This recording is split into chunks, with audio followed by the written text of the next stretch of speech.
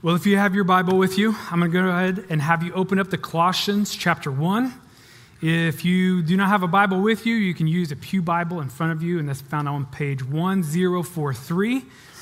We're going to be looking this morning at a prayer that Paul, the author, has for the church, specifically for their spiritual growth. And so I think it's fair for us to ask this question right now, and I just want you to actually answer this in your head. What do you believe brings about true growth in your life? Just take a moment to answer that. What do you believe brings true and meaningful growth in your life? Because here's the deal. I know all of us want to grow. It's built into us. I mean, physically, babies grow into children, into adults, and to the chagrin of many people in this room, even as our bodies start to shrink, our noses and ears keep growing. It's just there. But we also want to grow personally and relationally.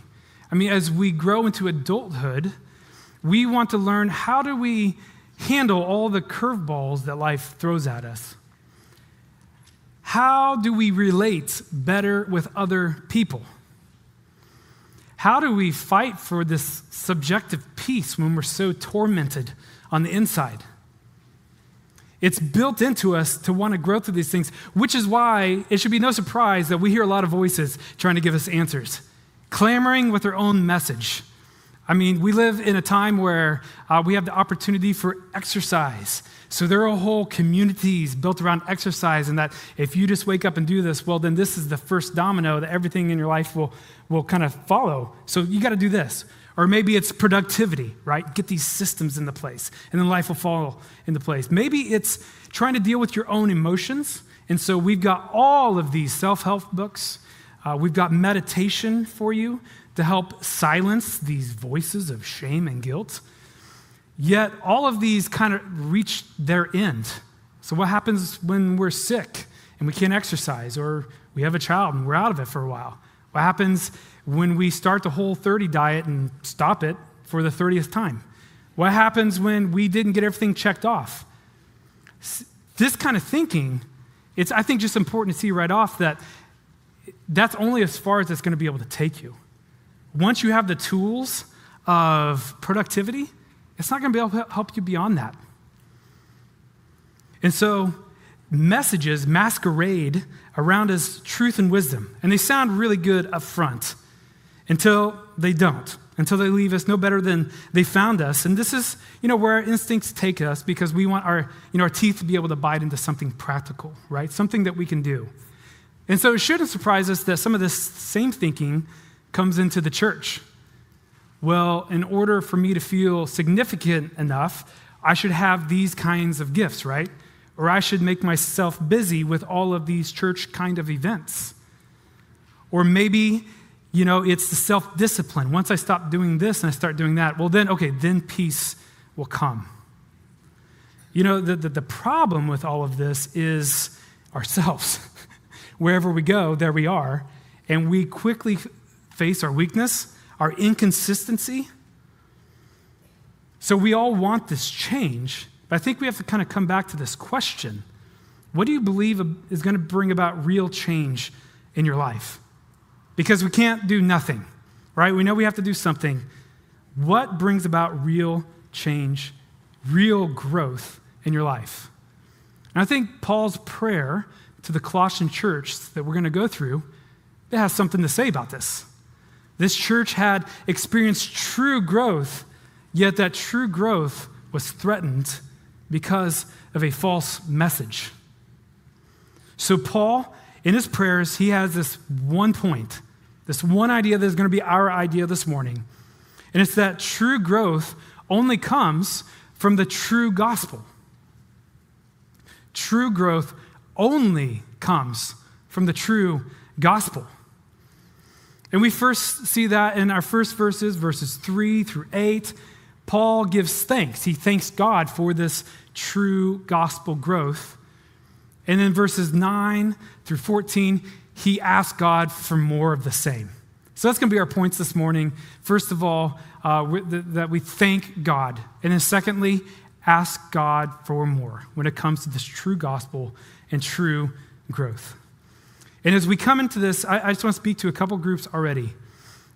If you're a non-Christian this morning, you wouldn't consider yourself a Christian, just maybe consider how this message differs from what you've heard, differs from what you might believe about true change, true growth. If you're a Christian this morning and you just feel weak and you're burdened by your own failures, your own inconsistencies, well, I want you to ask the same question. What's the source of your true growth? And one more group. If you're a Christian this morning who's feeling pretty satisfied about all the things that you're doing in church to make it look like you're a good Christian, and that's your primary hope, well, I want to ask you the same thing. What do you believe actually brings about true growth? So let's go ahead and get in. Let's read through verses 3 through 8 as we get into this first point that we thank God for this. We always thank God, the Father of our Lord Jesus Christ, when we pray for you, for we have heard of your faith in Christ Jesus and of the love you have for all the saints, because of the hope reserved for you in heaven. You have already heard about this hope in the word of truth, the gospel that has come to you.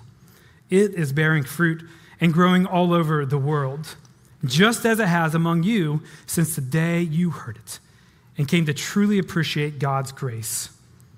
You learned this from Epaphras, our dearly loved fellow servant. He is a faithful minister of Christ on your behalf, and he has told us about your love in the Spirit. Well, Paul is really overflowing with a sincere thankfulness here. Like it says that we always thank God since they heard this good report, which came from Epaphras. And he actually doesn't waste any time getting into what's so encouraging about their growth. We see that in verse 4. They heard about their faith in Christ Jesus, the love you have for all the saints, because of the hope reserved for you in heaven.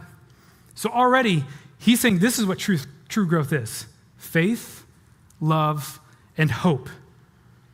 And I think we get some clues as to why this actually tells us the kind of growth we should be going for, that it is true growth.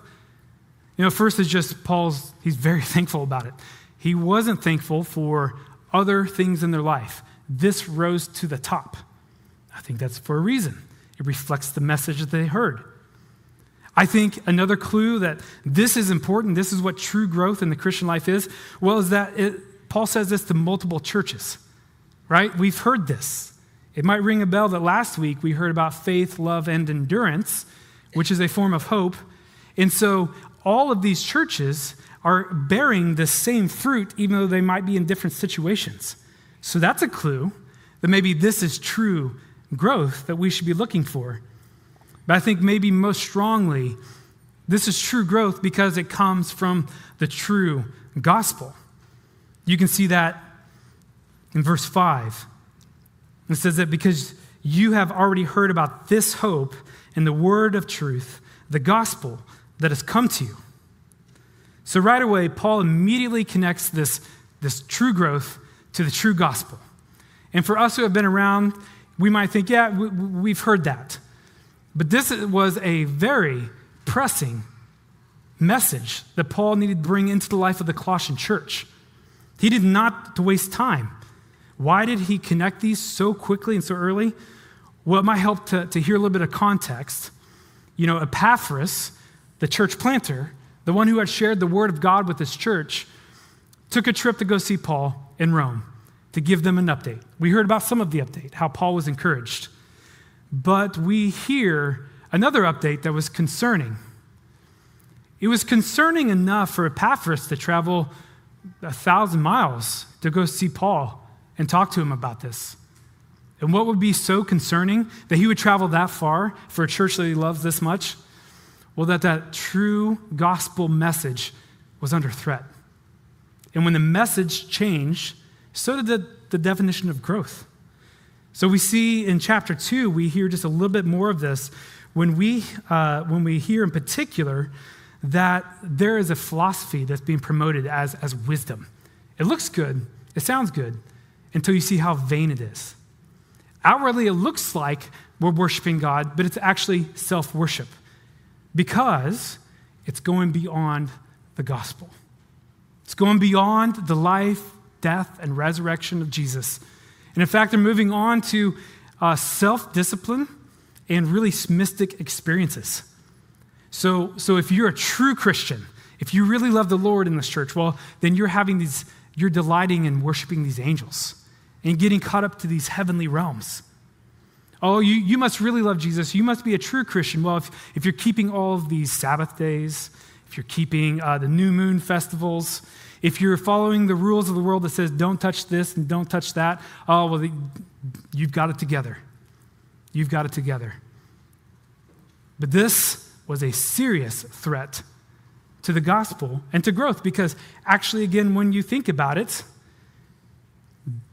this kind of gospel can only give you the tools and kind to fight for that. So here's what I mean. So if your growth is reliant upon spiritual experiences, well, what does that mean about your spiritual experiences? What happens if they slow down? What happens if they're not as extreme? I mean, we got to keep upping the ante, right? That's the nature of growth. We've got to have more. That's going to take you nowhere when Paul is trying to tell them, no, you've got something so much better. You are now in Christ. That's way more glorious than these spiritual experiences. And same thing about obedience, or this extreme sense of self-discipline. It's like, well, if all this is going to do is you're going to have to keep doing more and more right and right, and that's going to be really defeating because there you are.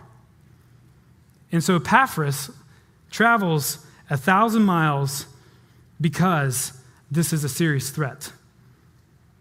That the change in this gospel message, saying Jesus and, actually changes even what we define as growth. And it is a facade. It's no good. It leaves you no better. And so Paul wastes no time here connecting these ideas to the church, that their true growth of faith, love, and hope come from this true message. Which is why I think this actually starts in really sincere thanksgiving. You know, Paul doesn't come out strong. He starts in thanksgiving because he knows God has started this work.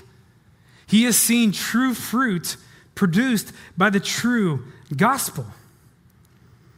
And he also knows that by connecting these dots, this is one of the ways that we rehearse the truth of the gospel in our lives. And so this morning, I think we have to think a little bit about what it is to be thankful, to be a thankful people. You know, often it's hard to be thankful because our circumstances don't allow it. And maybe we think, we can be thankful because I'm making the best of this, right? I'm turning lemons into lemonade. So I'm gonna positive think my way through this. No, Paul here gives us a much more stable, a much shorter vision for thanksgiving. That it is God who does this work. And that the more he thanks, the more he rehearses. And I think that's the same for us as a church as well. It might be a question for you to think about. How much thanksgiving, sincere thanksgiving, has been produced in you recently? Not adding this as a list. Again, if you're the super thankful person, that doesn't make you any more or less in Christ. But when we know the gospel, doesn't it naturally lead to this? I think it does. So Paul begins with this thanksgiving because it's God's work. He rehearses the gospel. And so actually, I think that'd be good for us to do here for a moment. I'm actually just going to slow down a little bit and think about what are the implications of this gospel to this church. We're just going to simmer here for a moment. So one of the first things that we see here is that this gospel is this word of truth. The gospel is the word of truth. You can't actually unhitch these. You don't have a gospel without words. You don't have a gospel without truth. And Paul wanted to highlight this because there was a false gospel that started to be taught. But he came back to know this is the true gospel. This is why God has always worked through his word. There's power in it, but it also defines it. I mean, we often try to intuit our way to God, figure him out on our own. We're not good at that. We're really bad at that. So God gives us words to know him and how we can be redeemed to him. And our God, 3 in 1, has always chosen to work through his word. Father, Son, and Spirit. We see this in our passage. We always thank God, the Father of our Lord Jesus Christ. For we have heard of your faith in Jesus. And then he ends the passage by saying, and he, Epaphras, has told us about your love in the Spirit. God in 3 is at work here. Through the word. I'm just going to hang out for a minute and just try and think about why that's so important. So at creation, by God's word, everything came to be. So we know there's power. We know that God's word alone has the power to do this. But then a big problem came in when sin came in. It rejected the true light for own wisdom and brought on themselves the penalty of death.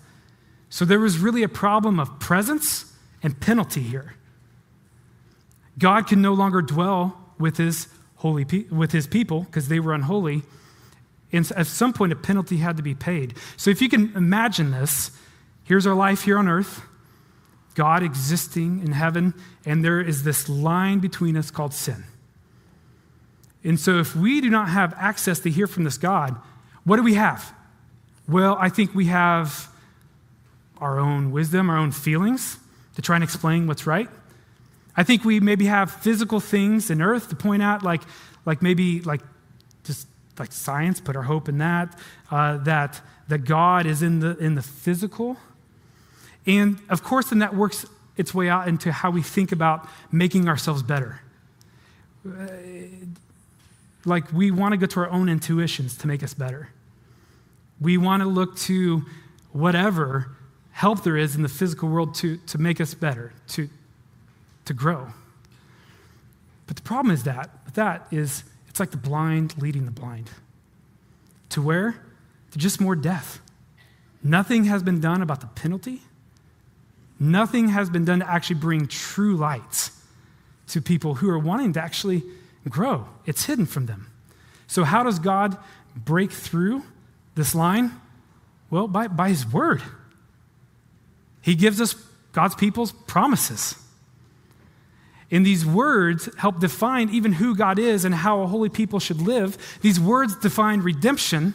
And without these words, we're helpless. We don't have anything. And then at the right time in history, God's word, as in the person, came on and took on flesh. Jesus, the second person of the Trinity, broke through that line. He came down to live the life that we didn't live. He lived wisely. He understood God's will fully. And that led him to death on a cross because there had to be a penalty for our sin paid somewhere. And so Jesus, the eternal Son, took on that penalty for sin, the true word, and then rose to be in heaven. And now God's Spirit impresses that word on our heart. God's Spirit helps our heart understand that word. God's Spirit, who spoke through the prophets, reveal the way and the gospel and the goodness of God. And this was a big deal to the church then. If we just try and think about that really practically, because there was this weird comparison thing happening in the church, like based on their behavior. Yet it was the word received that gave them true life. The word, I think, is how God has always worked through human history and will continue to work through the rest of history. So it makes sense that the kind of fruit it produces is not competition, not discontentness, not comparison, but life and freedom. We actually see, and again in verse 3, what does it produce? A faith in Jesus, a faith in the one who brings true light. It produces love. I mean, after all, like anyone who actually listens to God but doesn't love, have they listened to God? It produces love. And even more, it produces a hope that in the final day, we have our seat. The Lord has done the work to save us and to bring us to that day. So there aren't tricks in this. The Colossian church was not better than any other church. That's why, in part, Paul pointed to how all the churches were growing globally because of this message. Henson, we are not different than other churches that have received the gospel. It's the gospel that's bearing fruit here and in other churches. And so at the end of our passage, as Paul's meditating on this gospel that comes through the word, through the power of our triune God, he shifts from the message to the messenger and just says, you learned this from Epaphras. This is where all of your growth came from, was by hearing the word. And he is a faithful minister of Christ on your behalf, and he has told us about your love in the Spirit. Epaphras wants them to grow in Christ. We actually know that from the very end. He's laboring in this, but it's all coming through the word. He might have fed them. We don't see that. He brought them life through the word. He might have brought people in his home. We don't know that. He's godly, so I'm sure he did. But we see life came from hearing the word. So it's this picture that causes Paul to just overflow in thanksgiving. And maybe we should think here about what does this have to say about growth in our lives and what we believe true and real growth comes from. Again, if you wouldn't consider yourself a Christian this morning, I want you to maybe compare this message to the message you're hearing about what's going to bring you freedom, peace within, growth. What's different about the message you're hearing out there and the message you've just heard and hear? I don't know, I just want to say and acknowledge that maybe this is a confusing message because you've heard maybe a different gospel preached about Christians, that you think you got to get yourself right first, or you've seen Christians talk about the gospel in a really burdensome way. If so, sorry, we really are a flawed people figuring it out, and the Lord's going to help us get there. But I want you to hear very clearly that the message is not about what you're going to be able to do. It's about what's been done for you in Christ Jesus. So just work this out. If you keep following these voices for self-improvement, where's that going to lead you in life? Where is that going to take you at the end of your life? And how could this be good news when I'm telling you this morning? I really want you to consider this. You can talk to me after service about this. You can talk to really anyone else you see in this building, other Christians, and they would be happy to talk more about this good news. To Christians here in the room, I'm just going to say it's easy to drift, right?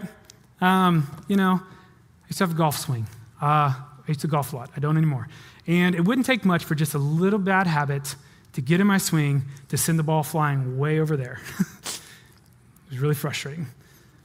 We can drift. We can drift in the way we receive and hear the gospel. It's really easy to drift in, well, I think if I do these things, if I have this gift in the church, well, I think maybe more people will recognize me as a real Christian. No. That's a drift. The good news is that you are in Christ. Maybe your drift this morning is you're thinking, well, I just wasn't as disciplined. I didn't do everything I wanted to do on my day off to spend time with the Lord. Therefore, you are experiencing lots of condemnation right now. No. So that's a drift. That's a drift. We're hanging on to our identity in Christ. Maybe some of you are just dealing with this really cruel voice inside of you that just loves to remember all the things you've done wrong, loves to highlight how you're unlovable, loves to make you feel unworthy. When we give into that voice, which I'm very sympathetic to, it's a drift, as though we can pull ourselves out of it.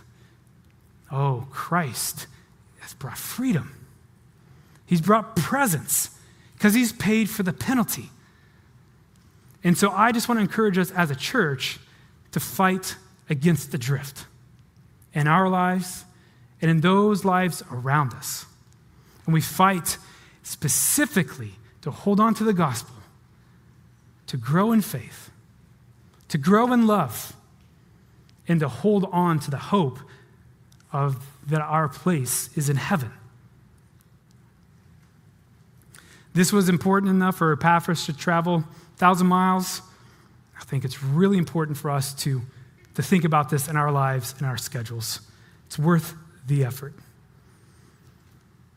The final note I just want to make about drift is we can drift really easily in our services, right? It's really easy to want to do, I don't know, like what works. It's really easy to be innovative, right? To see new things that are out there, new programs, new approaches.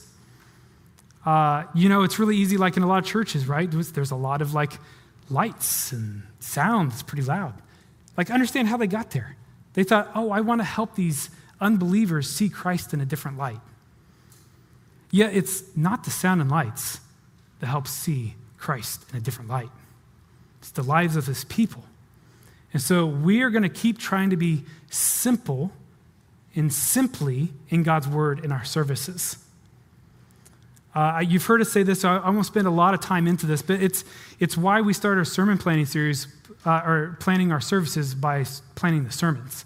We actually rotate through all the genres of Scripture every 2 years, so that you're hearing from the totality of God's word.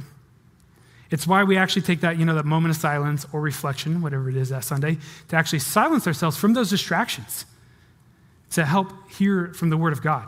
It's why we have these like 3 anchor points in our services. We have a call to worship. We hear from God's word first. We hear a scripture reading from the opposing testament of the sermon so that we hear from God's word and see the continuity between all of God's word. And then we hear a sermon. It's because this is the diet that gives spiritual growth. And so help us. If you see us drift, don't let us drift. And also do your part to come to services ready to hear, ready to receive God's word. Well, it's this idea that it's the true gospel that gives us true growth that transitions us to the next section. He's thank God for the growth that he's seen, but now he wants to pray more of the same, actually. Prays that he would keep the Colossian church in this true message for true change. So let's move into our second point, which is simply ask for more. Would you listen as I read verses 9 through 15? For this reason also, since the day we heard this, we haven't stopped praying for you. We are asking that you may be filled with the knowledge of his will and all wisdom and spiritual understanding, so that you may walk worthy of the Lord, fully pleasing to him, bearing fruit in every good work, and growing in the knowledge of God, being strengthened with all power, according to his glorious might, so that you may have great endurance and patience, joyfully giving thanks to the Father, who has enabled you to share in the saints' inheritance in the light. He has rescued us from the domain of darkness and transferred us into the kingdom of the Son that he loves. I hope reading this passage is maybe ringing a few bells from the passage we just heard. So in verse 6, we've got, since the day you heard. Verse 9, since the day we heard. Verse 3, thank. Verse 12, giving thanks. Verse 3, always. Verse 9, always not stopped. Verse 3, when we pray for you. Verse 9, praying for you. Verse 6, understood. Verse 9 through 10, knowledge. Verse 6, bearing fruit and growing. Verse 10, bearing fruit and growing. I'm not telling you this to remember every one of those, but I'm making the point that Paul is asking for more of the same.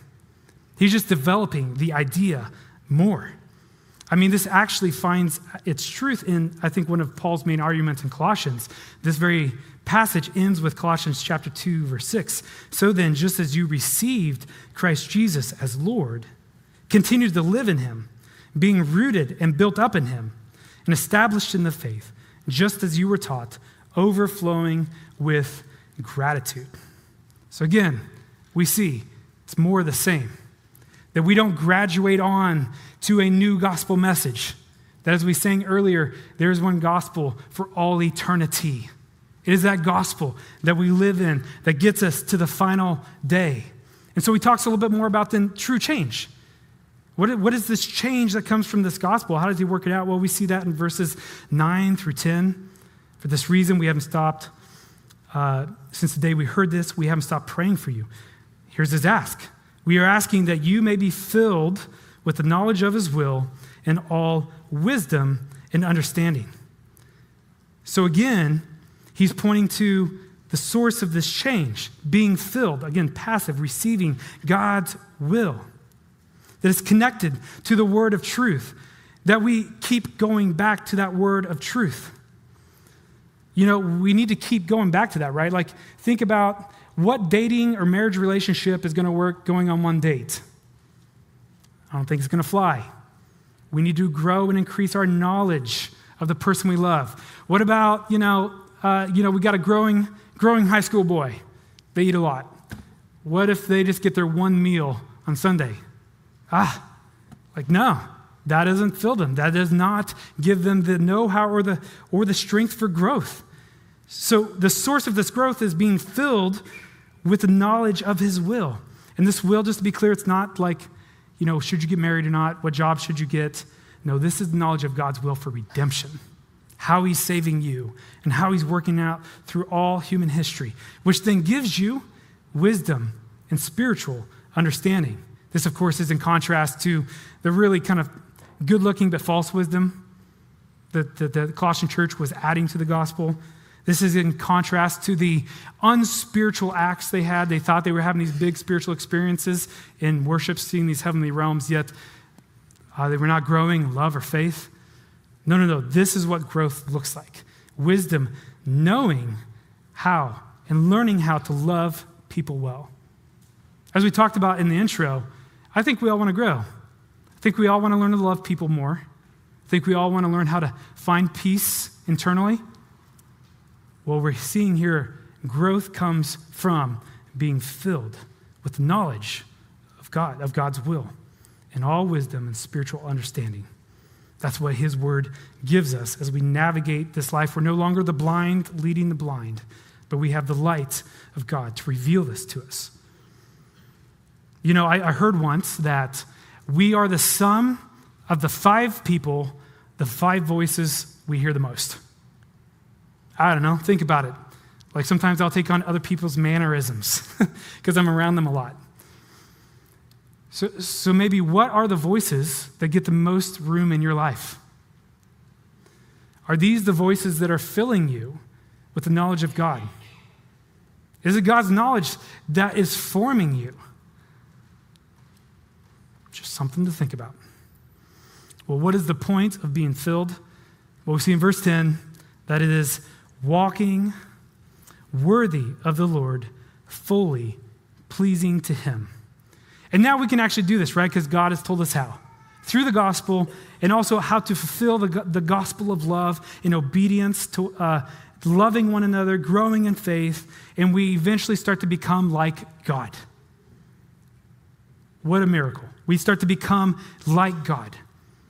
And we start to walk in a way that's worthy of him, more pleasing.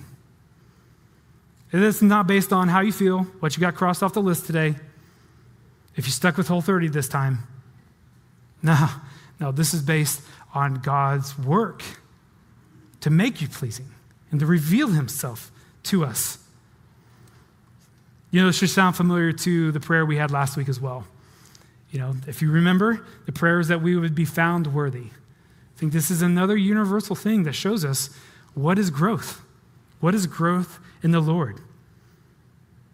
But I think if we're honest, this is growth. Maybe why does this make us feel so bad? I think we know some of the ways that we fall short. Why does this make us feel bad? Well, I wonder if maybe we define it wrong or not fully. Or again, there's like this internal standard that's louder than God's standard, God's voice in your life. It's a high calling to walk worthy. It's a very high calling. Paul helps us to work this out and understand what it is in the next verses. And you'll see there are 4 different things he tells us, and your clue is to look for words that end with ing. That we be bearing fruit growing in the knowledge of God, being strengthened, and giving thanks. The very first thing he lists is bearing fruit. You know, it's what growing people do. We bear fruit. We have energy to do things. And the kind of growth is directly tied to what we are fed. I had someone tell me once that used coffee grounds, helped plants grow. So I put them on a bunch of plants. Turns out it only helps some plants grow. I killed a bunch of plants. It's a renewable resource. It's what it is. It's okay. It matters what we're being filled with that leads to the fruit that we bear. And so this is why it matters. This is what it looks like to be filled with the knowledge of the Lord, walking in a way that's pleasing to the Lord. God's word empowers and defines what good works are. So you may have an answer to this question I'm about to ask you because I've said it many times in the sermon.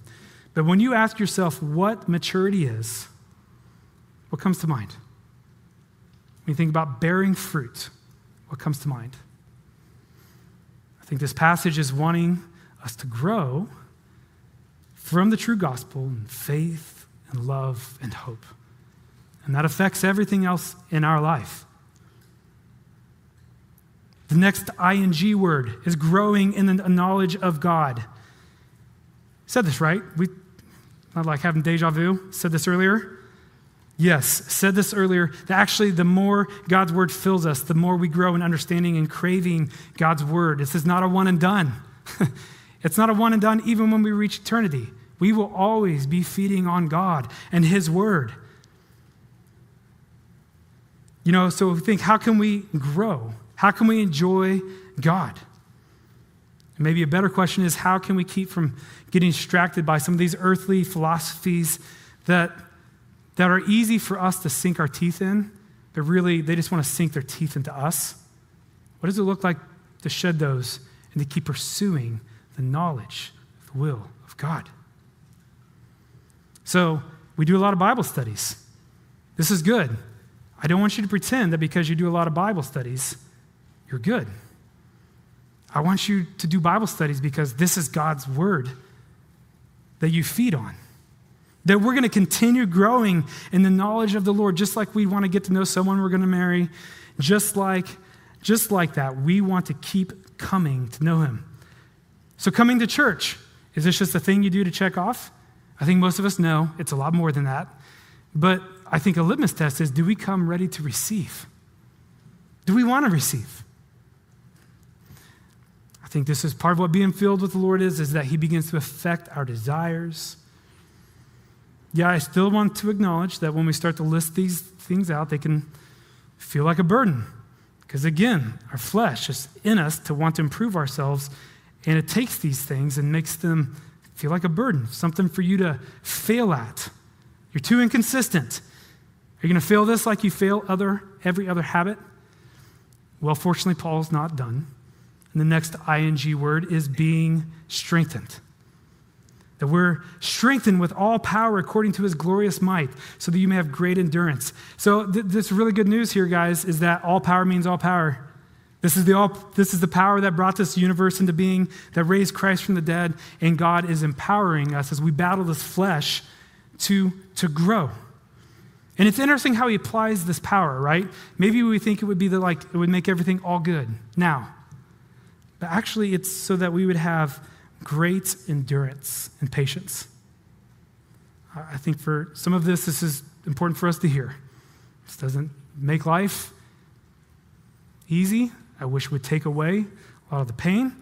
But like Christ, we endure through the pain and are patient. You know, this idea of great endurance, go to a couple mental images here, is like, the most of something you could have.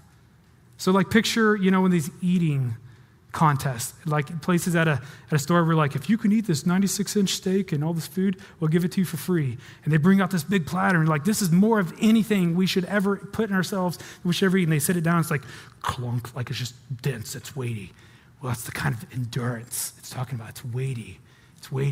That these other things in life will kind of start to bounce off of it. Because God strengthens us for a weighty endurance and a patience. This implies that there's something we're waiting for, and we're going to get there. To run with food analogies, At Portland, we have a culture of waiting in line for food. It's really weird to people when they come visit us until they have the food. And they're like, oh, I get it. It's worth the wait. God's power strengthens us to remember that it's worth the wait. And listen, this is growth. This is growth. When we endure difficult things and we keep reminding ourselves that it is worth the wait. We all know that it's tough to endure. We feel weak. We don't feel actually very patient. This idea of God's power is maybe we don't feel it like the way I'm talking about right now, which is why I think he has one more ing word that we have to land on that describes this growing life based on a true message. It's verse 12 through 14, and it's joyfully giving thanks to the Father. You know, this is the opposite of self-worship. This is the opposite of self-sufficiency, is that we would grow in joyfully thanking the Lord, maybe even particularly because we see all of our weaknesses, because we know he has done what we cannot do. Notice all like the past tense, it is finished kind of words that follow here. Giving thanks to the Father who has enabled you to share in the saints' inheritance and light. We heard earlier that we have no light if God isn't our light. Well, listen, he has brought out his spotlight and shown it right on you through the gospel, through this message, and it's done. And he says he has rescued us from the domain of darkness and transferred us into the kingdom of the Son he loves. We're no longer the blind leading the blind. We're not stuck in our blindness. He's actually brought us fully into the light right now, and he has brought us into a really sweet place. He brought us into the kingdom of the Son he loves. Can you be in any more security? Can you be in a place of any more love than this? You know, we often see this version of who we want to be. Yet we find the problem is, there we are. So we fail. But listen, we have a vision here of where we're going to be and who we're going to be. And the beautiful news is that, and there you will be. Because the God will bring you to that point, and you will know this true and good life. So he ends that this life is found in one place, being in Christ. We're in the Son, in his kingdom, and we see that in Christ we have redemption, the forgiveness of sins. And that's for good. It's for the sins that haunt you. It's for the sins you've sinned today, tomorrow, next week. We keep holding back onto Christ. Doesn't mean that sin leaves. I wish it did. But it does mean we push further and deeper into Christ, and that it's sure, and that it's steady. So what does it mean to walk worthy? Well, it means to be in Christ. Think about even the first verses we read. He was encouraged by their faith in Christ. It's not just Christ as an object of the faith, but their faith that they're in Christ and all that Christ brings. And they reflect the love of Christ and the Spirit. And that through Christ, they're going to make it to that final day in heaven. So this verse for me was the verse that God used to wake me up to understand how to live in the gospel. I was all about the idea of walking worthy of the Lord, yet it was such a burden. I knew all the good that I wanted to do, and would just always fall short. I knew God was God, so I wasn't going anywhere else. I was going to keep trying to follow him, yet I was just always faced with my sin. And because I put on my shoulders walking worthy, it made me hide sin. I was too ashamed, right? Because I know God knows, but this would make me not worthy in other people's eyes. I was, believe it or not, I was pretty uptight because I was all about my holiness and my works. And one summer, I was just reading through Colossians, And what God used to wake me up is all of a sudden I realized this is done. This is done in Christ. That he's rescued me. That's done. That he transferred me into the kingdom of the Son that he loves. It's done. And that I'm going to keep sinning, but I am redeemed in Christ. It's done. And it's not an overstatement that I changed fundamentally that summer. I was way more free to just love people instead of be concerned about what I was doing right or wrong. My faith was way more free to find its rest in Christ since I wasn't finding it in myself anymore. And I was definitely free to look forward to the final day. It's really interesting to see then how that gave me wisdom, being able to talk to people. I actually had the room to listen to them for once. It's kind of interesting how it helped me to love people. I had the space to love people because I understood God's love for me. Growth in the Christian life is about growing in faith, love, and hope in the only gospel message. So I think this is a call for us this morning to hold on to this essential message together. Maybe you are right now like I was, just plagued and burdened because you want to be worthy. Well, let's fight that you be found in Christ in all the ways possible. You can find peace. Maybe this morning you are feeling pretty good about yourself because you've done all the things right. And so therefore, you have more peace because you did all the things right. There's something to that. That's okay when that happens, yet it's not okay when that happens when that turns into pride. I'm doing this right. I've got this together. No, we're called to come back to this gospel message and hold on to everything in Christ. And I think this is also a call for us to pray, right? I'd be remiss if I didn't bring that up in this sermon. I mean, since Paul heard, he never stopped giving thanks. And he actually never stopped praying continually for them. What does this mean? I don't think that like every single thought Paul had was doing this. Yet it was on his mind. Couldn't get away from it. It was on his mind. And so this didn't come from him wanting to do the right thing or check something off a list or be a super apostle. No, this came out of his love for the Lord and his love for that church. And so as we think about what it is to pray for one another, let's start there. Let's start with love for the Lord and for one another. See how that affects our motivations.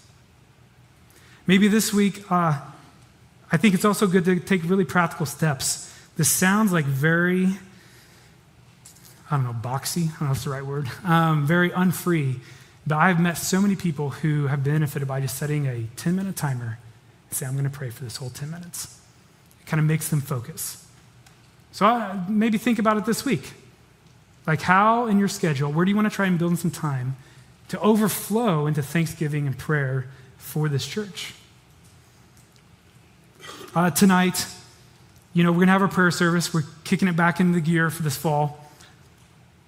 I talk about that. I think some of you internally maybe roll your eyes a little bit. That's okay. We're a church that tried to not do a bunch of things, to not have a lot of programs so that we can give ourselves to what's important.